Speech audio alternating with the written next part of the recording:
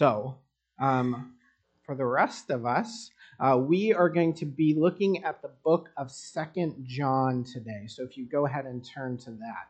So I'm excited to preach this summer as I was thinking about what to preach to you all as we study the Word of God together. I thought about all of these small books. You know, we believe as Christians that all of the Scripture is God-breathed and it is useful for making the man of God complete for every good work. And that includes the small books. And often, though, these books are the ones that, as we're doing our Bible reading plan, that we love to go through because we can just knock off 2 or 3 in a day. And it feels really great to just knock them all off. But sometimes we don't pay much attention, right? Just intuitively, we think, oh, it's just a short book. There's not much there. But I think if we slow down and look deeply, we'll actually see that within these little books, there's actually a lot of truth that is important for us and greatly changes the way we are to live as Christians. But before we dive in, I just want you to consider this question, because as I was studying and preparing this sermon over the last couple weeks, one question came to mind, and we're going to get to it, but not until the end, and that is this. Is it ever the case that in order to love someone well, that we actually have to refuse hospitality to them? I know some of you might be saying, oh, that sounds kind of nice. You mean I don't have to welcome them in? I can just relax in my home and not bring food? No. Is it the best way to love others, right? Is it the best way to love others? Is it true that might mean withholding hospitality? And if so, in what situation would that be? All right? I want you to think about that as we read through this book and we study it together. So I invite you to stand with me for the reading of God's word. So 2 John, starting in verse 1, says this. The elder to the elect lady and her children, whom I love in truth. And not only I, but also all who know the truth. Because the truth that abides in us and will be with us forever. Grace, mercy, and peace will be with us from God the Father and from Jesus Christ, the Father's Son, in truth and love. I rejoice greatly to find some of your children walking in the truth, just as we were commanded by the Father. And now I ask you, dear lady, not as though I were writing you a new commandment, but the one we have had from the beginning, that we love one another. And this is love, that we walk according to the commandments. This is the commandment, just as you have heard from the beginning, so that you should walk in it. For many deceivers have gone out into the world, those who do not confess the coming of Jesus Christ in the flesh. Such a one is the deceiver and the Antichrist. Watch yourselves so that you may not lose what we have worked for, but may win a full reward. Everyone who goes on ahead and does not abide in the teaching of Christ does not have God. Whoever abides in the teaching has both the Father and the Son. If anyone comes to you and does not bring this teaching, do not receive him into your house or give him any greeting, for whoever greets him takes part in his wicked works. Though I have much to write to you, I would rather not use paper and ink. Instead, I hope to come to you and talk face to face so that our joy may be complete. The children of your elect sister greet you. Father, I pray as we look closely at the Word of God before us that we would take it to heart as followers of Jesus, that we would submit to your Word and be obedient to it, so that you may transform us to be more and more like Jesus, and so that we may be effective for your work of reaching the world around us. And I pray this all in Jesus' name. Amen. You can be seated. Congratulations, all of you have read through one whole book of the Bible. I don't know where you are in your Bible reading plan, but, one more off the list, one more step closer to finishing for this year, right? But as we take a look at the book of 2 John together, I just want to draw out many of the details. So this letter, like many of the letters that we have in the New Testament, kind of follow a certain structure. And that is that the author, whether it's Paul or in this case John or Peter, spends a lot of time talking about theology and doctrine, or if you haven't grown up in church, just truth, what we believe to be true. And they spend a lot of time laboring it on that. And then as they reach the end, that truth is a foundation for, okay, Now that you know this, this is what you do with that truth, and this is how you live it out. And that is no less true for this very small book. So let's just pay close attention to what John is saying in the first half of this paragraph. So first off, I just want to point out the elder to the elect lady and her children. So we know that John is writing this book. We know this because we compare his other letters, and they're all very similar. In fact, I encourage you, since it's such a small book, read through 1 John this week, or read through the ending, specifically chapter 16, I believe it is, of the Gospel of John, and you will see word for word similarities. As you read it, it's supposed to draw your attention to this other letter, and it's supposed to draw your attention to the end of the Gospel of John, drawing you to that story of right before Jesus dies, right? But even though he is an apostle, notice how he refers to himself as just an elder, right? Just an elder, which is a position of authority, but he's not claiming he's speaking out of some sort of, he's not using the apostolic title here, right? He's greeting them as just an elder. And then he is talking to the elect lady and her children. Now, there's a couple disagreements on this, but for the most part, people believe that this is writing to another church. And so the elect lady is that local church, and her children are the members of that church. And part of this is because how it ends is the children of your elect sister greet you. So John, as an elder at this sister church, is greeting this other church and writing to them about a specific problem that they are having. And how does he begin this letter? Well, notice something interesting here. So, to the elect lady and her children, whom I love in truth. And not only I, but also all who know the truth. In other words, John loves this other church, but he loves them in truth. And not only that, but all who know the truth love this church. Why? Why do they love them? Well, it continues in verse 2, because of the truth that abides in us and will be with us forever. So at the center of Christianity, we believe a claim about truth. In fact, so much so that often Jesus himself is referred to as the way and the truth, right? At the center of Christianity is a truth claim, and we live within that truth, right? And because of that, because of the truth that Jesus teaches us and brings to us, we are able to love. Now, that is the basis for how John and all who know the truth loving the sister church. And so right at the very beginning, John is tying truth and love together in a way that makes them unseparating. You cannot have true love without truth. You cannot have truth without it being loving. There's a claim here, but it goes on and it makes this connection even clearer as we keep reading. So grace and mercy and peace will be with us from God the Father and from Jesus Christ, the Father's Son, in what? Notice, in truth and love. In other words, we as Christians have grace and we have mercy and we have peace from God the Father and from Jesus. Why? Because we have it in both truth and in love, right? John is kind of laboring this point, this connection between truth and love, and how out of those we have these blessings as Christians. Now he goes on further, and he commends this church because, in verse 4, I rejoice greatly to find some of your children walking in the truth. And so we see two things there. One is, not everyone is walking in the truth, just some.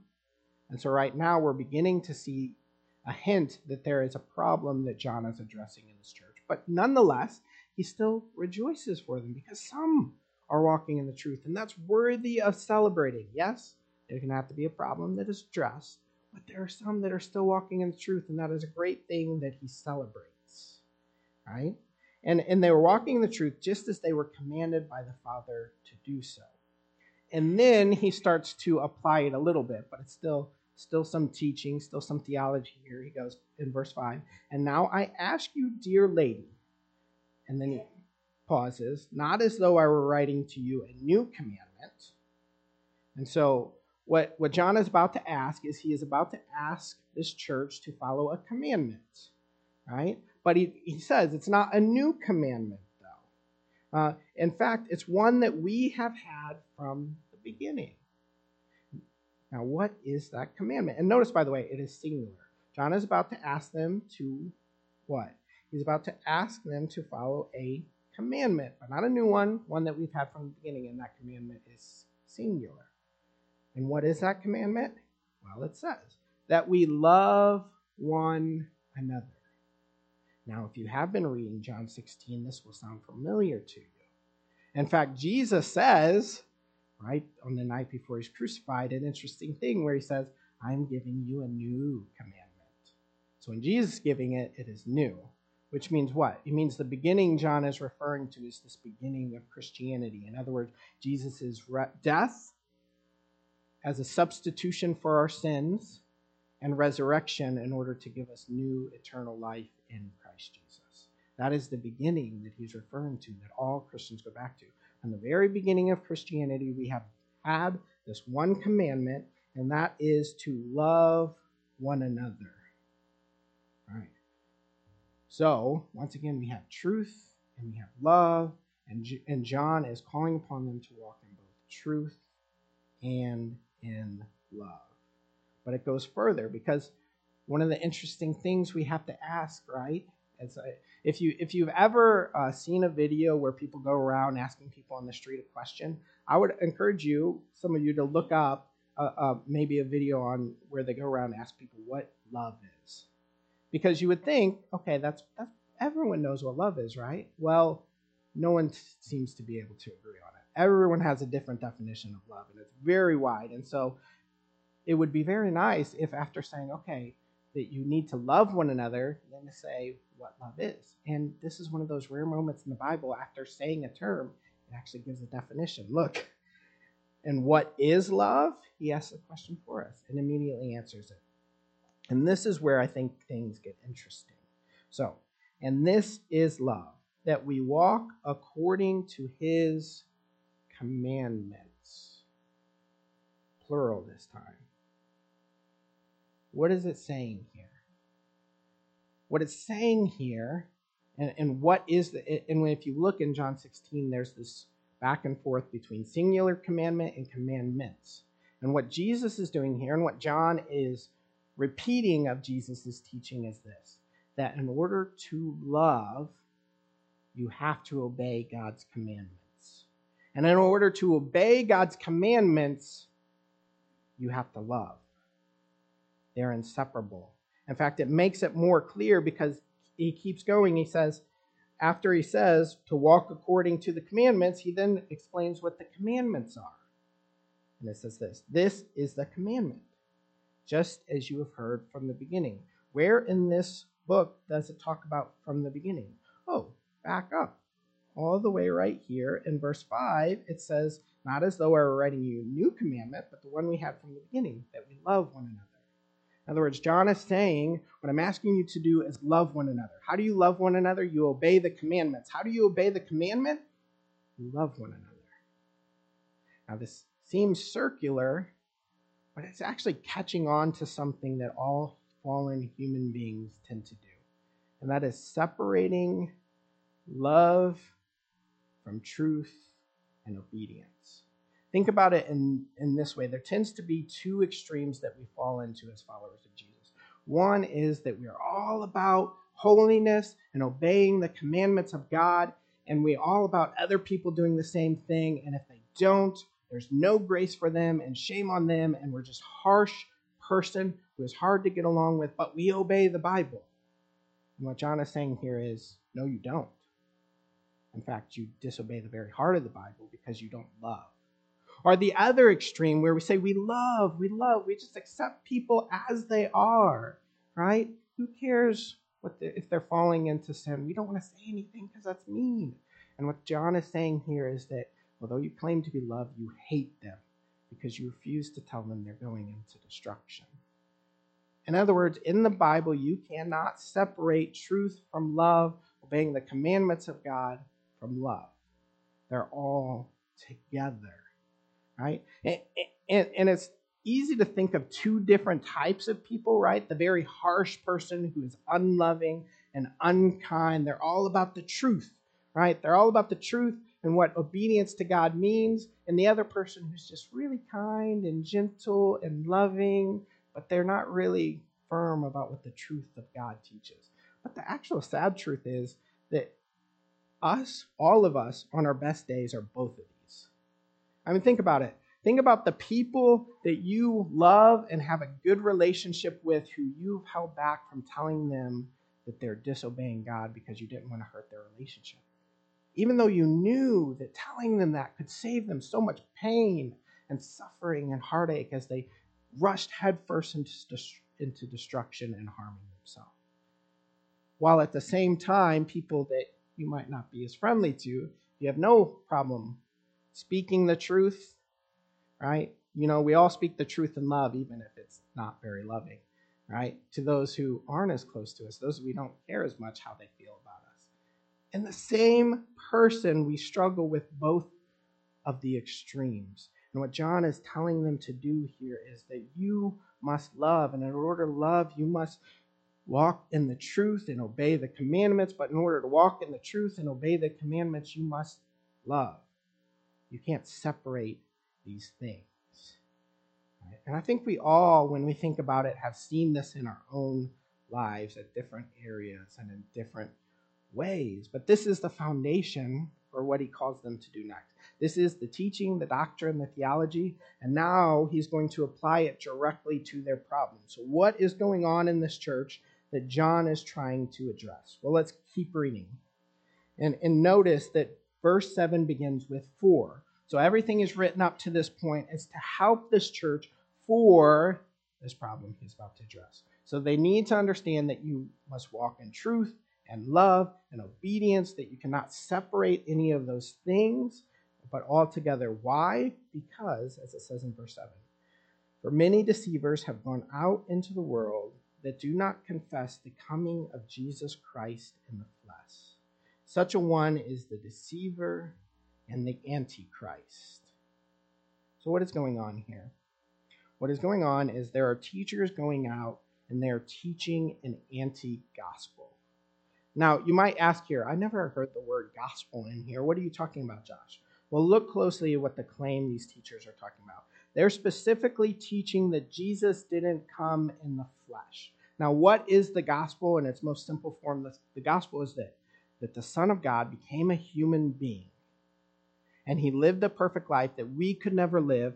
And he took on our sin in our place and gave us his righteousness. And therefore took on the wrath and punishment of God and died so that we might be forgiven of sins. And then rose again so that we might have a new life. Now, if they're teaching Jesus didn't come in the flesh, what is the problem? Well, the problem is that means that Jesus didn't become a human being. Jesus didn't actually suffer and he didn't actually die. And the wrath of God, the just wrath of God against our sin is not satisfied. In other words, there is no gospel here.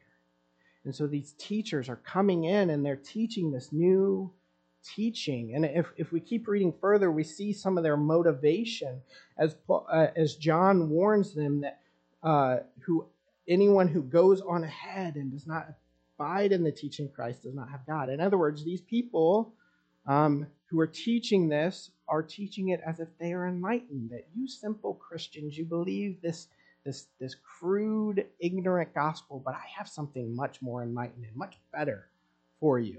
Jesus is God. He didn't become a human being. That's impossible. And so teaching it in a way that is attractive to those of us who like to be considered enlightened and intelligent and not ignorant, appealing to our sinful side of us, our fallen side of us, they're actually pulling us away from the good news of the gospel and leaving us in this hopeless place, right?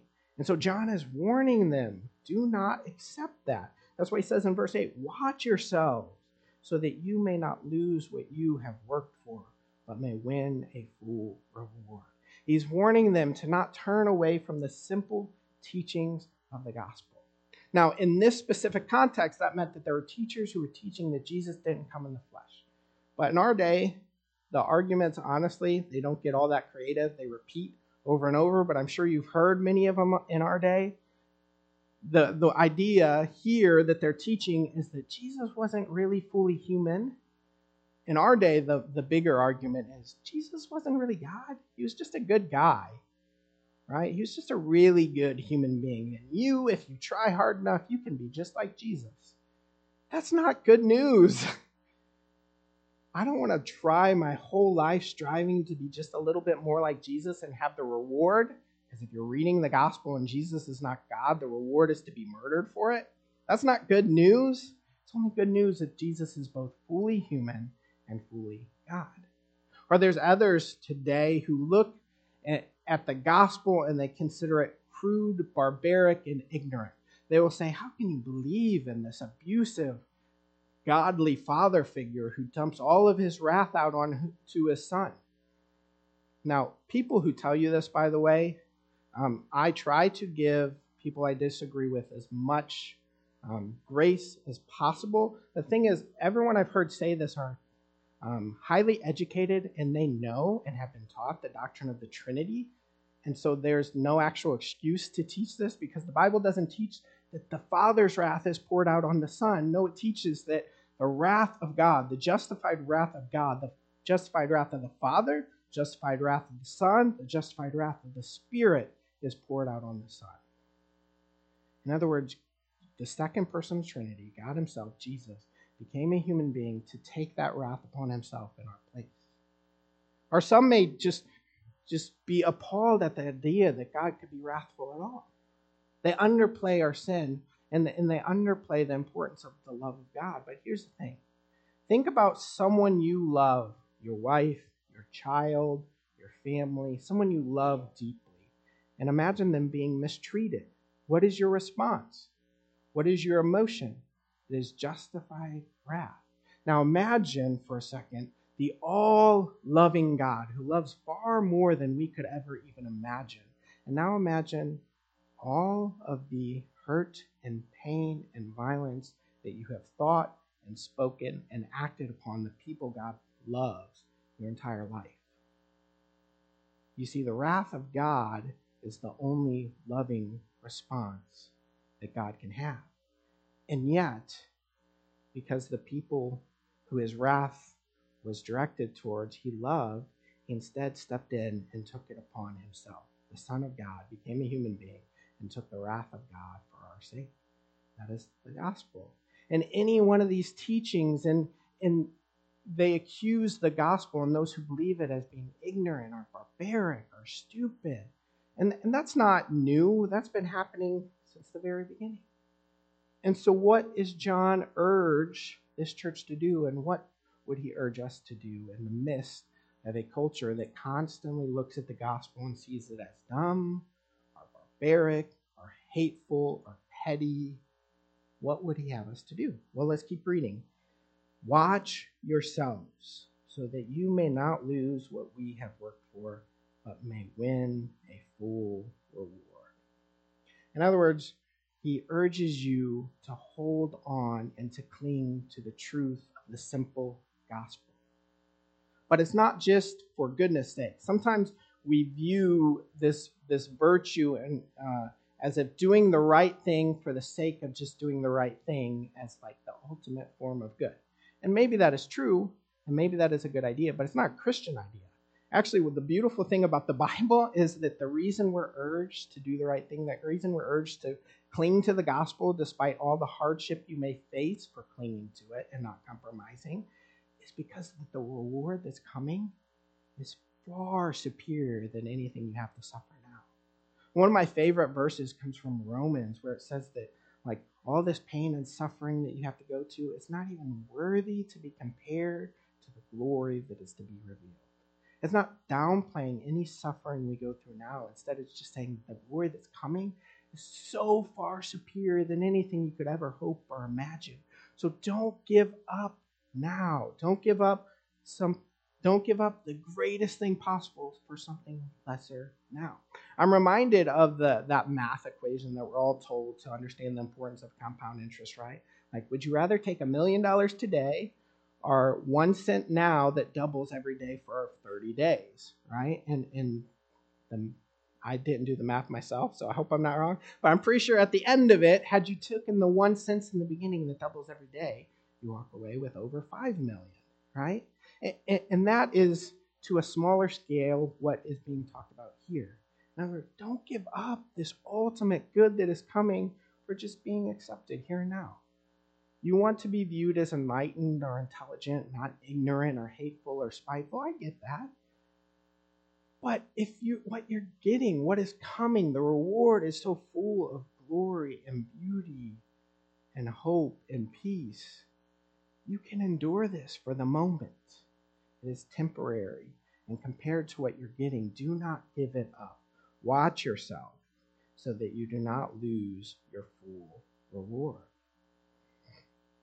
And so this is what John is saying so far. Walk in truth and love by clinging to the gospel. But that's not all his teaching, right?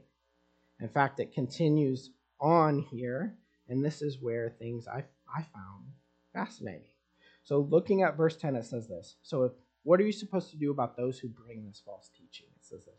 If anyone comes to you and does not bring this teaching, that is the true gospel, do not receive him into your house or give him any greeting.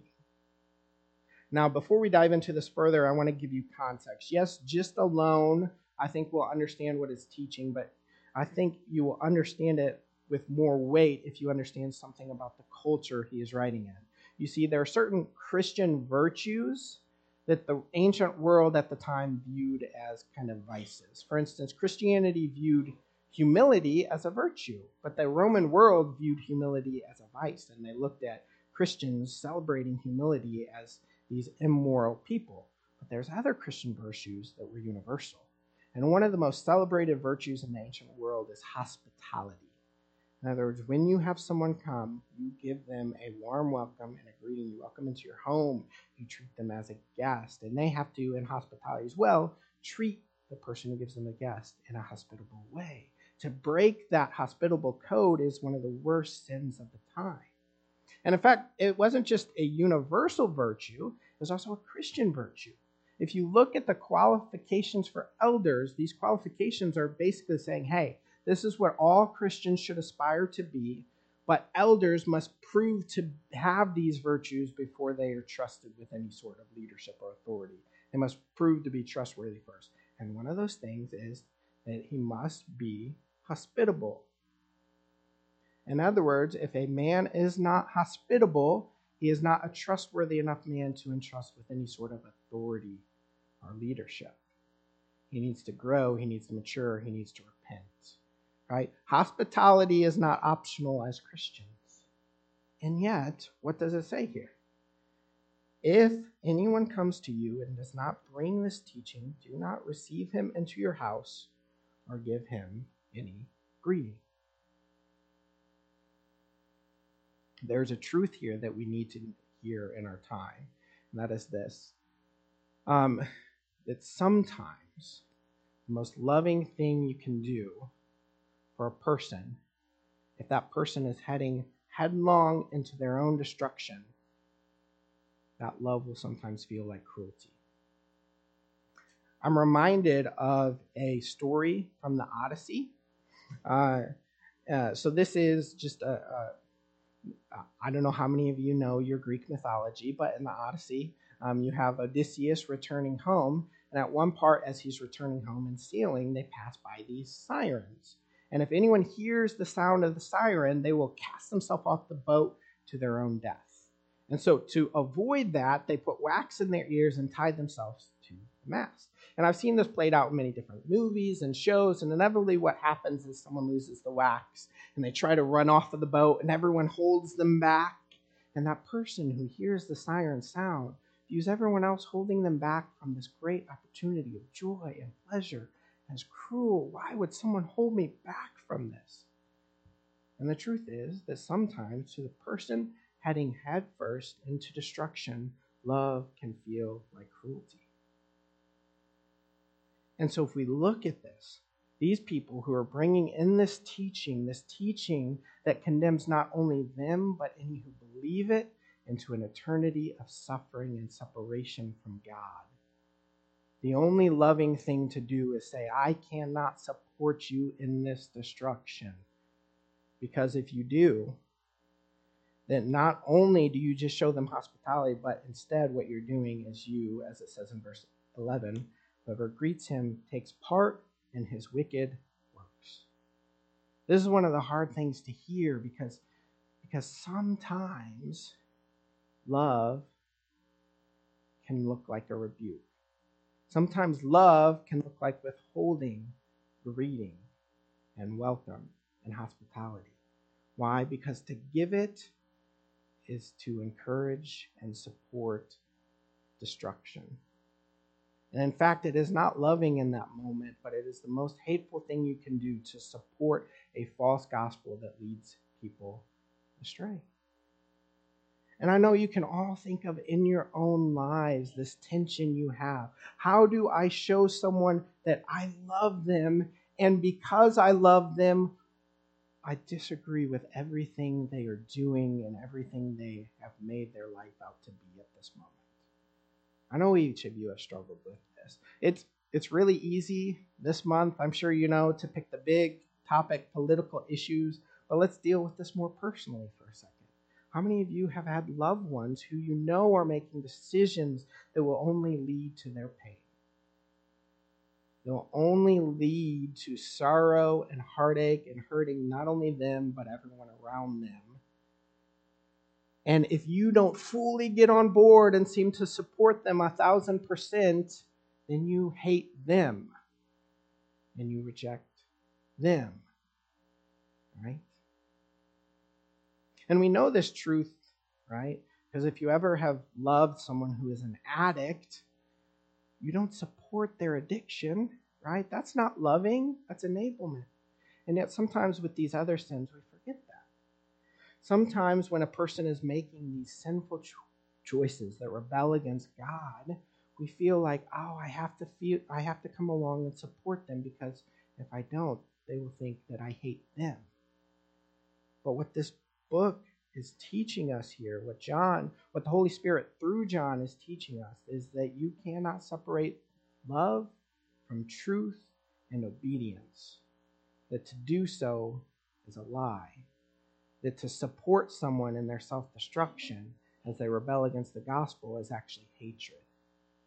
But that doesn't give you just the excuse to, if someone is going into sin, to just write them off and to treat them rudely, right?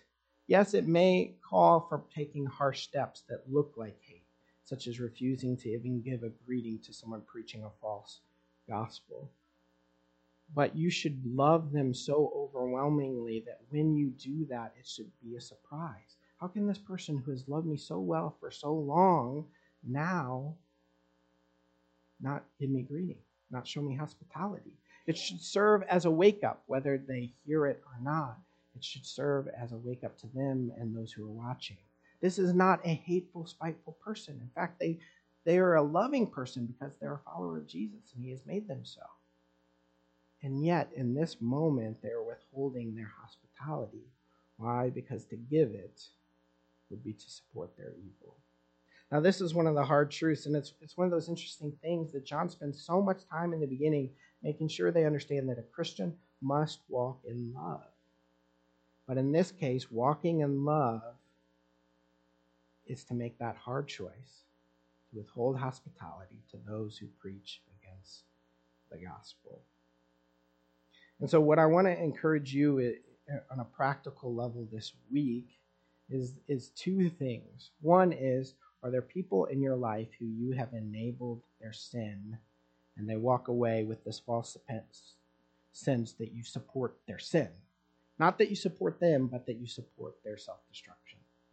And in which case, how do you remedy that situation? How do you actually love them? On the other hand, if you're someone who more in your relationship is one who speaks the hard truth all the time, is there someone in your life who you've spoken the hard truth, but not in a loving way? In other words, didn't actually speak the truth because it was without grace. How do you remedy that situation with them? How do you make it right? How do you go by and say, I actually love you, and I'm sorry for how I have treated you. I still do not support your decisions and your sin and your rebellion, but you I love. I pray that you can see that this leads to your destruction so that you can turn and finally find healing and peace. Right. So, with that, I want to pray and then invite our band up to close us out in worship through singing. So, Father, I pray that you would give us wisdom and courage to walk in truth and love and obedience. That as Christians, although it is difficult, that we hold that tension and that we do not compromise, but instead we cling to the gospel and we reject all of its counterfeiters. And I pray this in Jesus' name. Amen.